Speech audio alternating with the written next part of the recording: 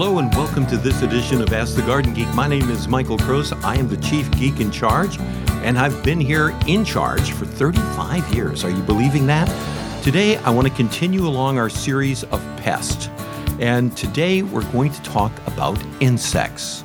Yeah, insects. The more you know about insects, the easier it is to keep them from bothering you. And that's what we want. I want insects to live. I want them to be healthy. I want them to live their lifestyle. But I don't want them to bother me. I don't want them to affect my garden. I don't want them in my house bothering me. I'm just that way. So what is an insect? Well, insects have three body parts. They have a head, they have a thorax, that's the middle part, and they have an abdomen.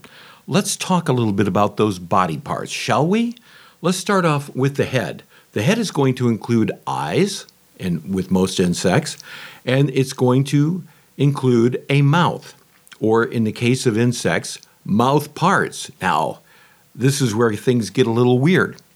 Some insects have what we call chewing mouth parts. They chew food, okay? They chew leaves, they chew grass, they chew, believe it or not, they eat dried up insect poop, and they chew it. They're insects. What do you expect? Then other insects have something like flies, for instance, have something called rasping, sucking mouth parts. What are rasping, sucking mouth parts? Well, it's like a big sponge, sort of. When you're out at the park and you're having a hot dog and you got the chips out in the bowl, which, by the way, never put your chips in a bowl. Leave them in the bag so you can reach in. You'll know why in a minute. But you got the hot dogs out there, and you're sitting there and you're talking to your aunt who's on the other side of the table, who you really don't like spending time with, but it's a family obligation, so there you are. Anyway, you're sitting there talking to your aunt. She's irritating you, and the next thing you know, before you can take another bite out of your hot dog, a fly lands on it. He takes his what we call rasping, sucking mouth part, and he sticks it on that hot dog, and he goes... Okay, was that a word? Anyway, he goes, that's what he does. And when he does that, he leaves a little bit of stuff behind on the hot dog, and then he tries to suck some nutrition out of the hot dog. I don't know how successful he is, but that's what they try to do. And you see him landing on sandwiches, you see him landing on all this stuff. They're very irritating. That is rasping, sucking mouth parts. Now, you're still at the park. Your aunt is still bugging you to no end. And it's, the day's going on and it's starting to head towards dark. And what comes out at dark? Mosquitoes. Now, mosquitoes have a different type of mouth part. They have what's called a piercing, sucking mouth part. What does that mean? Well, that means they have a little stylus, like, at the end of their mouth. And they inject that into your skin, and they suck out your blood. That's what they do. And it's gross, and it's irritating, but that's what it is. And that is that type of a mouth part. Then you've got your chewing, we've got your rasping, sucking, and your piercing, sucking. So that's all in the head. Then you have the thorax. A lot happens in the thorax. First of all, we should talk about blood. Okay, we have our circulatory systems that we have as people, and my cat has, and your dog has, and everybody that you know has, is called a closed circulatory system. We have a heart, and we have arteries, and we have veins, and all of our blood goes through all of that stuff. It's pumped in our heart, goes through the arteries, and into the veins. It's really cool. Insects don't have that. Insects have something called an open circulatory system. By the way, the other thing that's missing in the head of the insect is a brain. They don't have a brain. Back to the thorax. In that thorax is like an open area, and on the back of the insect is a nerve that goes all the way down from the head all the way to the butt, to the abdomen. And that is kind of like a main nerve. Underneath the insect, on the bottom of that thorax, are little tiny holes. They are called spiracles. Now, that is how they take in their air. And also in there, we'll get back to the air in just a minute. Also in there is their version of a heart, which is kind of like a bilge pump. It just goes whoosh, whoosh, whoosh, and it shoots the fluid that's inside the abdomen back and forth. And when it shoots that back and forth, I remember I told you about the little spiracles underneath there that the insect breathes on? Well, they're connected to little tiny tubes called tracheas. And when the insect's nerves that goes down its back makes the bilge pump work, and air is sucked in through the spiracles and it goes through the trachea, and then that just keeps the insect alive. And the insect instinctively goes and eats, either by rasping and sucking, piercing, sucking, or chewing. So we know all of that. Then we got the back end of the insect that's called the abdomen. Guess what happens there? Yeah, they poop, all that stuff that they eat. They just poop it out through the abdomen. Now, it's a little bit more complicated than all that, but this is basically what's going on in there.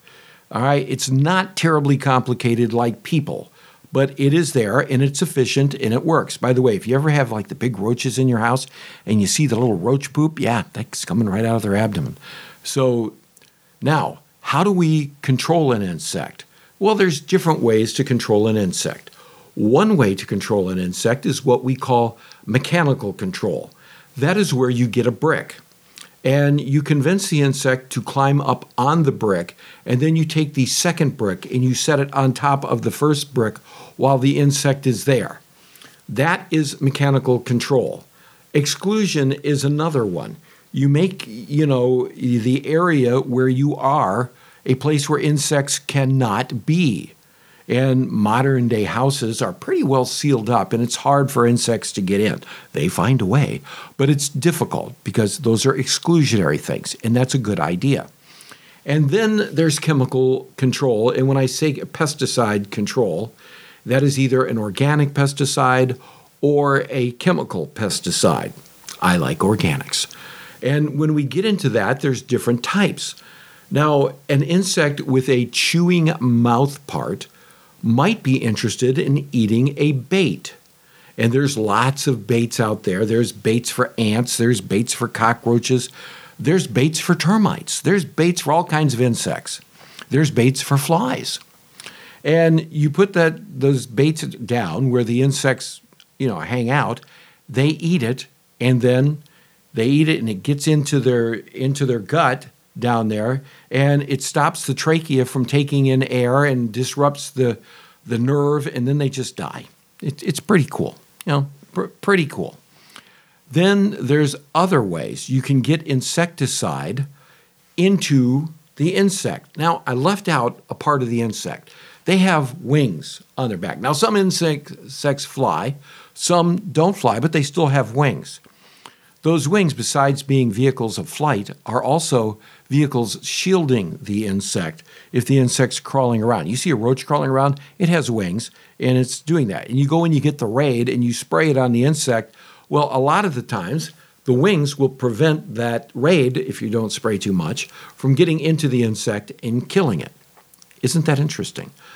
But chemical applications, if you put a pesticide where insects are, be it on a plant, on a lawn, on a floor, on a wall, on a baseboard, underneath a sink, wherever in the ground, in the case of termites, that insect will come in contact with it, and it will work its way through the skin of the insect and also through the spiracles.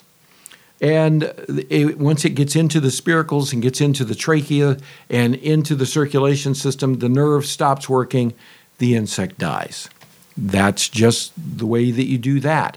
Fumigants are another way to kill insecticides, and that is where, through the spiracles, the insect is sucking up toxins, which will, and by the way, organic fumigants, such as pyrethrum, work very effectively, and they go through the spiracles and kill the insect that way.